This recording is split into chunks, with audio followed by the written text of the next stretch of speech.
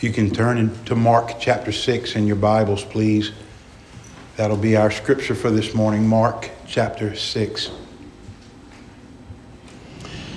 Elvis Presley used to frequent a steakhouse in Tennessee, Lil Thompson's Steakhouse.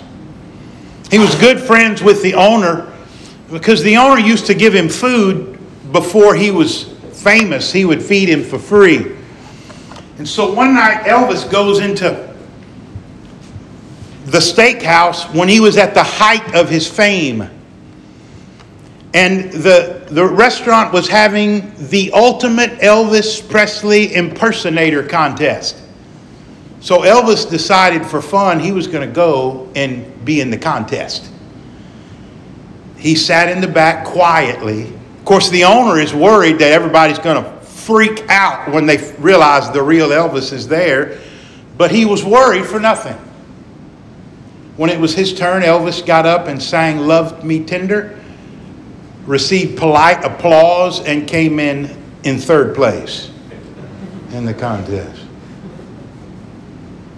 The scripture we're looking at this morning, that is essentially the same thing that happens. The Christ, the deliverer, the Savior of God's people, walks right into their midst.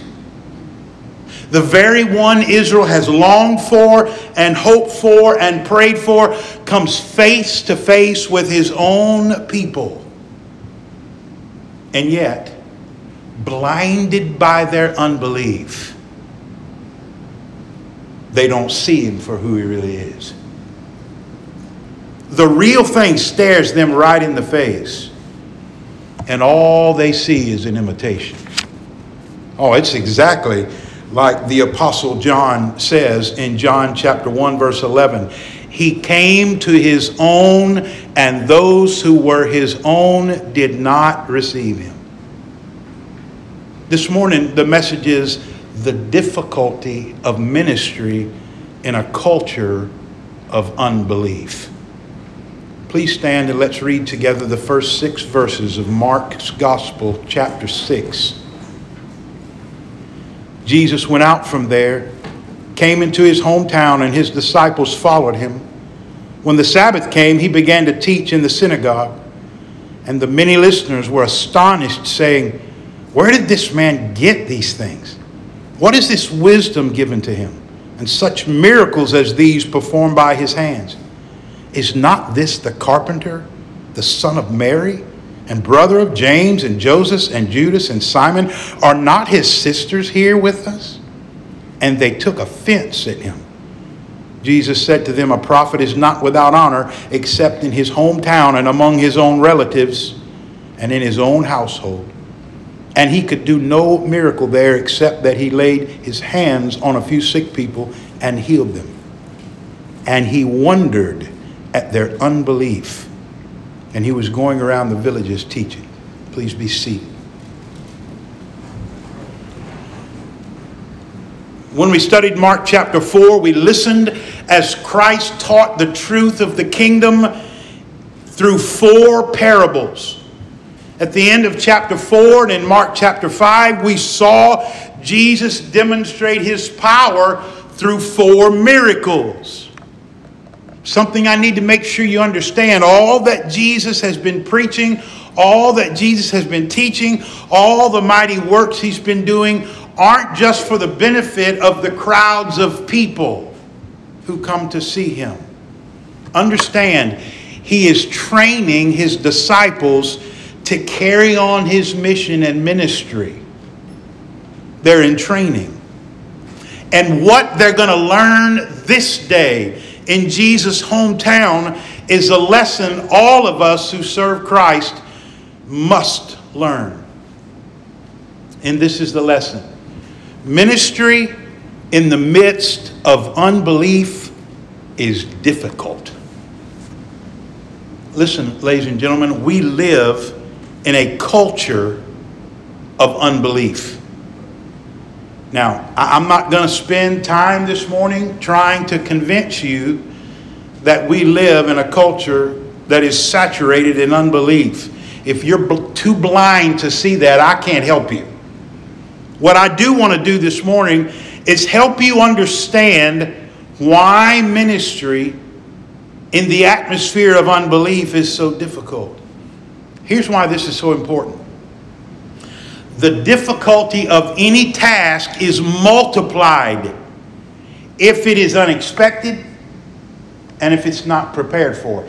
In other words, not expecting what we're going to face and not being prepared for what we're going to face makes it more difficult to face it. Does that make sense? If we don't expect unbelief and understand what that's going to mean for us as we seek to minister in this world, it's going to get more difficult. So we need desperately to understand unbelief and what makes it so difficult to minister in a culture of unbelief. My goal today is to make us both aware of and prepared for the reality that ministry in a culture that is largely an unbelieving culture is just going to be hard. We need to know that and be prepared for it. So the question we're going to ask and answer today is this: why is ministry in a culture of unbelief difficult? These verses we're looking at this morning give us 3 reasons. Here's the first reason. Why is ministry in a culture of unbelief difficult? Because unbelief rejects what it can't explain. Unbelief rejects what it can't explain. Now, what we see happening in these verses is Jesus is going to his hometown. The hometown is Nazareth in Galilee. Now, it's clear this is not a private family visit he's going home for. He brings all of his disciples with him. He's traveling as a teacher with all of his students with them. He's training them. He's preparing them to do the work of the kingdom. And as you see in verse 2, on the Sabbath day, he's in the synagogue. Of course he is. It's the day of worship. It's the Lord's day. So he goes to the place of worship. Now you have to understand, by this time, Jesus has become a person of significance. His name has become well known as a teacher and a miracle worker. So it would have been expected that he would have been asked to speak at the synagogue gathering. And he was. But you know what's astonishing? Verse 2, he began to teach in the synagogue. Mark doesn't tell us anything of what Jesus said while he was preaching. What Mark is interested in is not the content of Jesus' teaching, but it's the people's response to it. You'll notice Mark tells us in verse 2, he began to teach in the synagogue, and the many listeners were astonished, amazed, astounded, but not in a good way. If you look at the end of verse 3, it says they were offended at him. So when it says they were astonished or they were amazed or they were astounded, this is animosity. You might say they despised him. The question is why? Look at verse 2. Where did this man get these things? What is this wisdom given to him, and such miracles as these performed by his hands? Jesus had never studied under a rabbi. See, all of the teachers of that day would have studied under another teacher, under a rabbi. We might say they'd gone to seminary, right? They'd gone to school. They'd been trained. But they look at Jesus. Where did Jesus get these teachings? He's never been to school. He never sat under any of the teachers. He never went to school. Never had any professors. John 7:15 said the Jews were astonished, saying, "How has this man become learned, having never been educated?" We might say it like this: he didn't have the proper credentials. Yet here he is, he's preaching and teaching things that nobody's ever said before.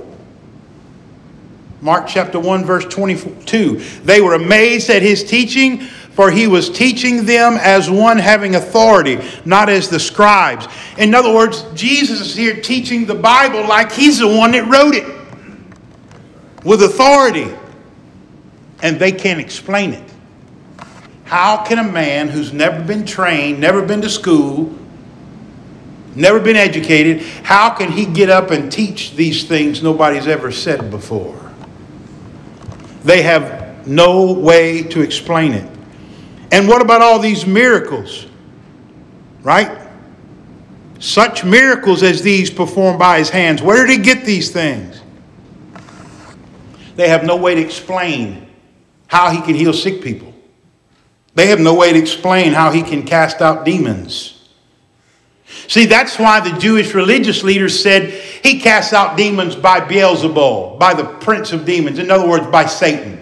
Because there's only two options. Either it was the power of God or the power of Satan. And they weren't going to admit it was the power of God. So they had to accuse him of being possessed by the devil.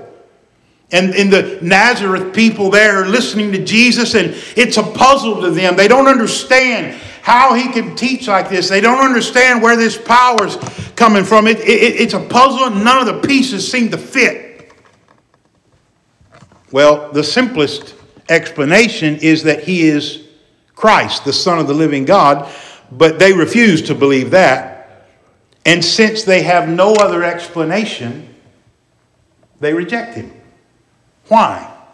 Unbelief rejects what it has no explanation for. We learned in school Columbus sailed the ocean blue in 1492. Do you know that when he left Spain with those 3 ships, that many, many people thought he would never return because he would sail off the end of the earth? Why did they say that? Because they believed the earth was flat. They refused to believe the earth was round. Why? They knew nothing about gravity. We take that for granted. They had no concept of gravity. They didn't know anything about that thing, about gravity. This is before John Newton ever had the apple hit him on the head. And, so they thought the world was flat. And here's why. Because they couldn't explain how, if the earth is round, how people didn't fall off of it. You understand? They had no explanation for that.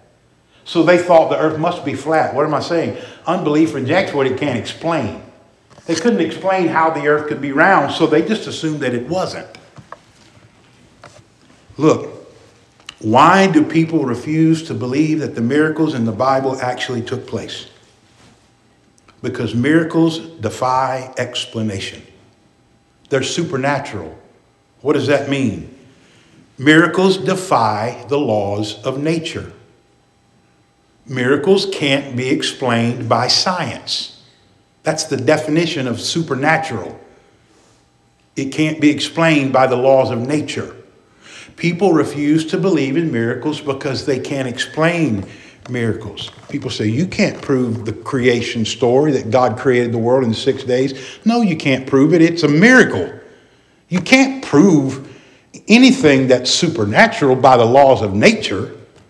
And unbelief rejects what it can't explain.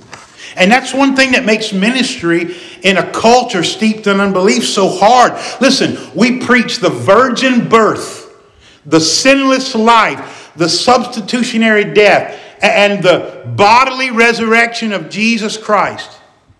And these are realities that cannot be fully explained by laws of nature and science. They must be embraced by faith. But unbelief is the absence of faith. And unbelief simply will not accept what it cannot explain. To be saved, a person has to believe realities that defy the human ability to fully explain. To be saved, a person has to believe they were created by an invisible God and they are fully accountable to him. They must believe that God became a man and that man is Jesus Christ. They must believe that Jesus lived a perfect life. They must believe he died on the cross as a penal substitute for sinners. They must believe he rose bodily, physically from the dead. Oh, there is much evidence to support these realities. But these realities can never be explained sufficiently to eliminate the need for faith. You understand? The gospel can never be explained to the point that it doesn't require faith to believe it. One thing that makes ministry in a culture of unbelief so hard is that unbelief will not accept what it cannot explain. Here's the second thing I want to show you about unbelief. Why is ministry in a culture of unbelief so difficult? The second reason is this. Unbelief rests on false assumptions. Unbelief rests on false assumptions. I want you to notice the last part of verse 3. They took offense at Jesus. The word offense refers to a stumbling block. In other words, they tripped over him. There was something about Jesus that they just could not accept. There was something about him that they could not get past. They were repelled by him. What is it? What is it about Jesus that causes them so much trouble, that repels them? Look at verse 3. Is not this the carpenter, the son of Mary, brother of James and Joseph and Judas and Simon? Are not his sisters here with us? And they took offense at him. You know what caused them so much trouble? It was his origin. His lowly origin. You see, they knew who Jesus was. He grew up in that town. His family still lived there. For the first 30 years of life, he'd been a resident of Nazareth. He's just a carpenter, they said. And you know what they called him? The son of Mary. This is an insult because a man was always called by his father's name, the son of his father. Even if the father was dead. You remember the Bible says Peter was Simon Bar Jonah. Simon, son of Jonah, son of John. A man was never referred to as a son of his mother. That was an insult. And you notice this? They don't even call him by his name. They say, this man. This man. They say his brothers and sisters are right here in Nazareth. He can't possibly be the Christ. He's just an ordinary carpenter. You see what they did? They made a false assumption. They assumed that a carpenter from Nazareth, whose family they knew couldn't possibly be the Christ who ushers in the kingdom of God. No way. Isn't he just a common, ordinary fellow who makes his living with his hands like the rest of us? Why is he parading around like a teacher and miracle worker? You see, in their eyes, Jesus was nothing more than a man who belonged at the bottom of the social ladder. Just a carpenter. Nothing special. See, when they saw Jesus, they thought, he's no better than we are. He couldn't possibly be the Christ. Verse 4. Jesus said to them, a prophet is not without honor except in his hometown and among his own relatives and in his own household. Jesus didn't coin this saying. It had been around for some time. In the Old Testament, prophets were often rejected by their own people. The people closest to them often rejected them. We see it. The prophet Amos was thrown out of Israel for prophesying against the king. Jeremiah was arrested on a charge of treason when he prophesied against the people. The prophet Micah, the same thing happened to him. What's the point Jesus is trying to make when he says this? A prophet's not without honor except in his hometown, among his own relatives, his own house. Here's what he's saying. The people associated Jesus so closely with themselves that they were unable to see him as anything special. You understand? They associated him so closely with their own selves that they were unable to see him as anything more than just common like they were. They made false assumptions. They assumed he was no different than they were. They assumed a carpenter couldn't be the promised Christ and King. They assumed they really knew who he was. They assumed he was an ordinary man just like they were. That's why for him to act like he was anything special was offensive to them. He'd know better than we are. This is what I need you to see. Their unbelief was built on a foundation of false assumptions. My dad built custom kitchen cabinets. If you've ever been to Brad and Wanda's house, you've seen my dad's handiwork. He built their kitchen. One of the problems Daddy always had with customers was false assumptions. You see, they assumed that my daddy could build cabinets as cheap as they could buy them off the shelf at Lowe's. Well, the cabinets at Lowe's are mass produced in a factory and made out of 1/2-inch MDF, cheap plywood.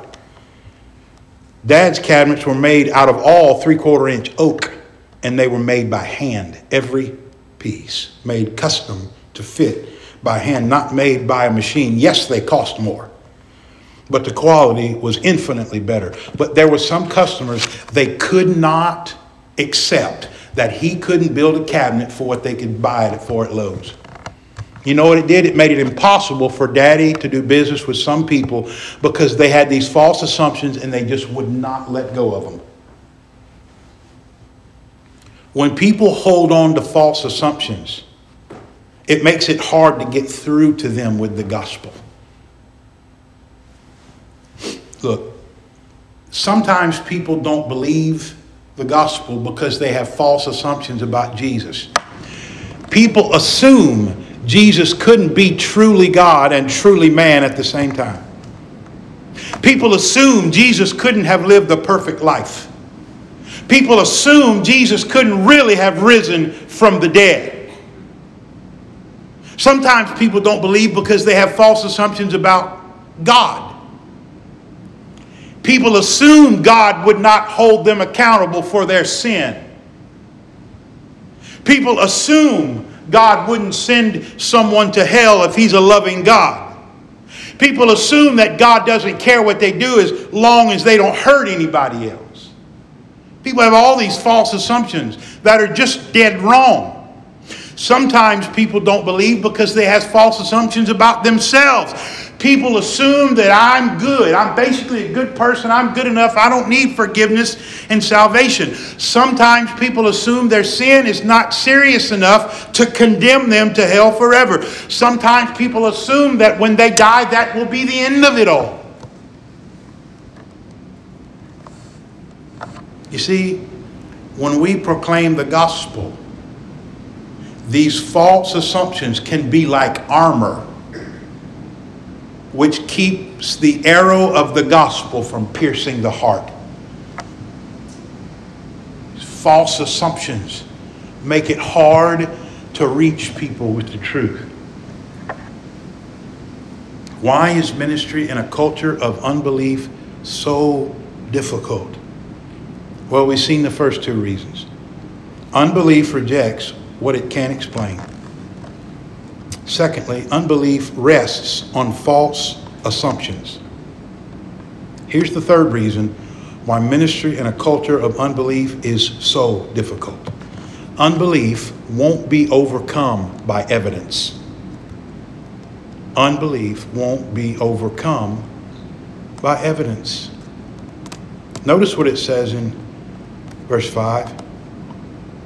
He could do no miracle there except that he laid his hands on a few sick people and healed them. I need to make one thing very, very clear.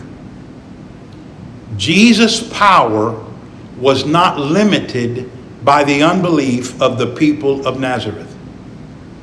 In other words, their unbelief did not take away his power to perform miracles. All over the New Testament, Jesus performs miracles where the recipient of the miracle had expressed no faith in him whatsoever. Jesus healed the lame man at the pool of Bethesda. The man never even asked Jesus to heal him. Jesus raised the widow of Nain. He raised her son from the dead, and she never asked him to or expected him to.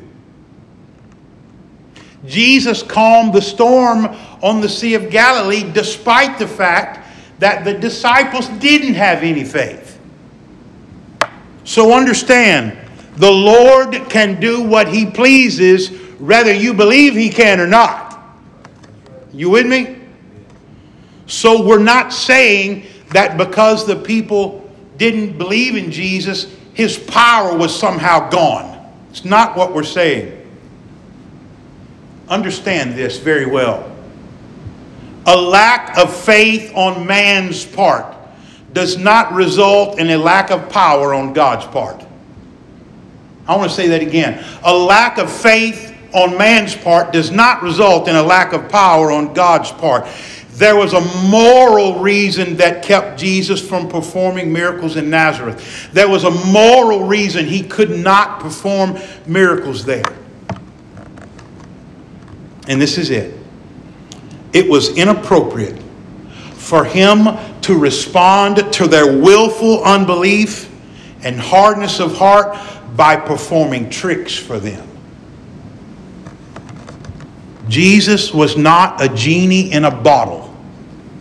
They willfully rejected him. They were stubborn and hard of heart, and he was not going to reward their hardness of heart by performing tricks for them.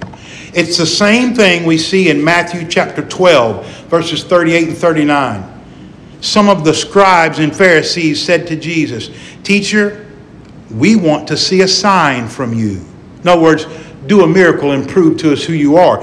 But he answered and said to them, "An evil and adulterous generation craves for a sign, and yet no sign will be given, but the sign of the prophet Jonah." In other words, I'm going to be 3 days in the tomb and rise. That's the only sign you're going to get. He said, I'm not going to reward your unbelief by performing tricks for you. Listen, they had seen Jesus perform more than enough miracles to give sufficient evidence that he was the Son of God. They already had plenty of evidence. What's the problem? Unbelief won't be overcome by evidence. Listen very carefully. We are saved by grace through. This is not what it says. It does not say we are saved by grace through evidence. We're saved by faith, not by evidence. Now that doesn't mean there isn't any evidence, but salvation requires faith. Think about this. John chapter 11, Jesus raises Lazarus from the dead after he'd been in the tomb 4 days. Eyewitnesses, people that saw Jesus call this man out of grave, went to the religious leaders of the Jews and told them, this man just raised Lazarus and he's been dead 4 days. Surely this is enough evidence to convince those Jewish religious leaders that hated Jesus. Surely this is enough proof that they should believe in him. I mean, he raised a man from the dead with more eyewitnesses than they needed. Did they believe in him? No. That's when they plotted to kill him. Well, look, clearly he's going to have all these people fall. We got to get rid of him. I mean, he just raised the dead and you still won't believe he is the Son of God? What's the deal? Unbelief won't be overcome by evidence. Notice verse 5. Jesus did heal some people, those who demonstrated faith in him. But for Jesus to respond to these hard-hearted rebellious Nazarenes by performing miracles would have been pointless. Why would it have been pointless? Because they already had sufficient evidence. They already knew of Jesus' miracles.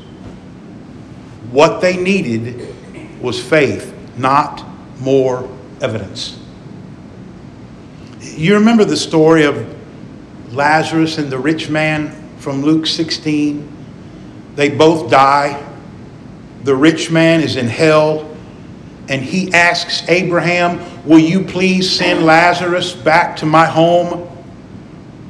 In Luke 16, verse 27, it says, Lazarus said, I beg you, Father, that you send him to my father's house.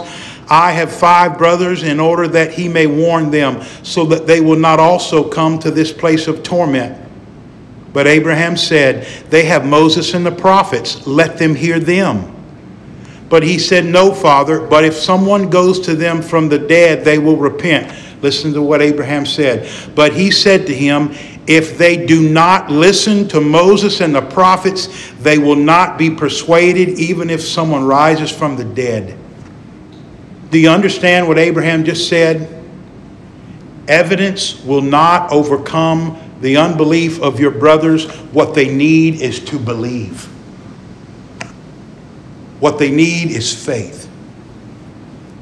Now, it is a good thing to be armed with sound arguments that support the Christian faith. And there are sound arguments that support the Christian faith. It is good to know those.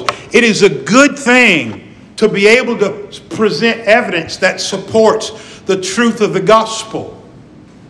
It's good to know the reasons we believe the Bible is true and to be able to articulate those reasons clearly. It is very good to be able to do those things. But you understand this. Evidence alone will never overcome willful, hard-hearted unbelief. Simply will not. You know one reason ministry in a culture of unbelief is so hard? Because sound arguments, reason, and logic are not sufficient to overcome unbelief. Did you know the Bible's account of creation is a far more reasonable explanation for our existence than evolution? Which, by the way, lacks any real scientific proof and is statistically impossible. Did you know that? That evolution statistically is impossible. If you read the creation account, it's a far more reasonable explanation of how all this got here. So why don't more people believe? Unbelief won't be overcome by evidence. Various theories have been proposed to explain the empty tomb. A lot of people don't believe Jesus rose from the dead, so they come up with these theories to explain what might have happened. One of them is the swoon theory. In other words, he didn't really die on the cross. He just passed out from the pain, and when they took him down and put him in the tomb, he just woke up. That's one theory. Another theory is, well, the Roman government took his body to keep them from stealing it. Did you know there is absolutely nothing reasonable about either one of those arguments? Think about this. If the Romans had taken Jesus' body to keep the disciples from taking it and causing this hoax, when people started to say Jesus is alive, what would they have done? They would have put his body on display. No, he's not. Here he is. That's right. Right? That's right. They would have done that to silence all this talk about his resurrection. Why couldn't they? Because they didn't have his body. Well, what about the swoon theory? Isn't it possible that he just passed out from the pain and they put him in the grave and he just woke up later? Well, even if that was true, which is impossible, because they stabbed the pericardial sac around his heart and the blood came out of his heart. Not only that, in his weakened state, There's no possible way he could have rolled that stone away from the tomb because he was inside of it. He couldn't even get to the edges of it to roll it. A healthy man couldn't have moved that stone. The only reasonable explanation is the resurrection. So why don't more people believe? Unbelief won't be overcome by evidence. It's very simple. Listen, I want to try to boil this down for you. What makes ministry in a culture of unbelief difficult? It's the nature of unbelief. It's the nature of unbelief. Unbelief rejects what it can't explain. Unbelief rests on false assumptions. Unbelief won't be overcome by evidence. The nature of unbelief makes ministry in a culture of unbelief difficult. Well, preacher, if what you're saying is true, then it would be a miracle if anyone believed. Yes. Exactly. That is exactly right. It's only by a miracle of divine grace that anyone believes and is saved. If a person believes the gospel and gets saved, they get zero credit. If unbelief is overcome in a person's life, it's because God did that. Listen, I need you to get this, church. We are not prepared to do ministry in a culture of unbelief until we accept the fact that the task we're engaged in is hard. In fact, it's impossible without the grace of God, without the power of God. Not only is it hard for us to do it, we just can't apart from the divine intervention of God. Now, my intention today is not to drive us to despair. No. I want to tell you my intention today. My intention is to keep us from being surprised, to keep us from being unprepared when all of our efforts cannot seem to break through the wall of unbelief. You ever had somebody you wanted so bad to genuinely get saved? I don't mean make a religious profession. I mean to genuinely get radically saved. You ever had somebody you wanted that to happen to so bad and you tried to talk to them and share things with them and they're like a wall you can't get through? Well, that's unbelief. That's the way unbelief is.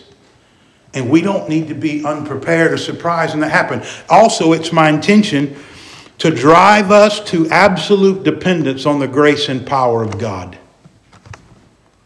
The only way we make headway in a culture of unbelief is by the grace and power of God. We need to get to the place where we don't depend on our ability to talk good. People say, well, I don't witness because I don't talk good. Do you think for 1 second that the reason somebody gets saved is because you know how to talk good? Do you think the fact that you're not real good at casual conversation is in any way, shape, or form a barrier to God saving somebody if He wants to? Don't give yourself so much credit. That's right. Can you say you're a sinner and only Jesus can save you? If you'll ask Him to, He'll forgive you. Listen, if you can say that, that's all you need to say. If you can take a tract, these gospel tracts out here, everybody lift your hand. Lift your hand. Close 2 fingers. Do this. You're qualified. You can do it. If you can take a tract in those 2 fingers and extend it to somebody, you can witness. But I'm going to tell you something. We're fools if we believe our efforts alone are ever going to accomplish anything. We have to do it. We have to understand that we have to put forth effort, but only the grace and power of God can save somebody. We have to get to the place that we depend absolutely on God. That means my ability doesn't prevent God from saving folk. All I got to do is be faithful. I can't overcome their belief. Listen, I'm pretty good with explaining the gospel.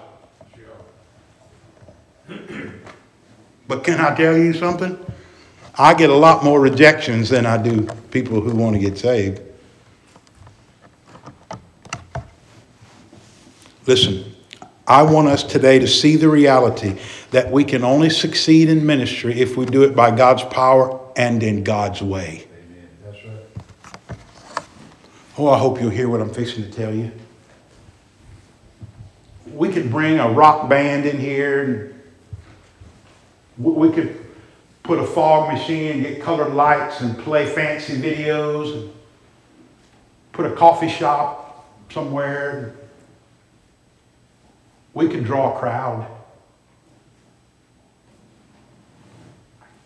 We could preach how to have your best life now and do all. We could draw a crowd. But that's all you're doing. You're just drawing a crowd. You're not going to get anybody in the kingdom by gimmicks and games and tricks. Nothing but the power of God through the preached word of God, the gospel saves people. Nothing else. Amen. That's right. Nothing else. The only thing we got is the gospel. We have to rely on it. Why? Because unbelief is not overcome by anything else. Nothing but the gospel and the power of God can overcome an unbelieving heart. Understand this, church. Ministry in a culture of unbelief is war. It is war. We can reach people. We can see lives changed by the power of the gospel. We can, but it will not be easy. So get ready for battle. Let's pray.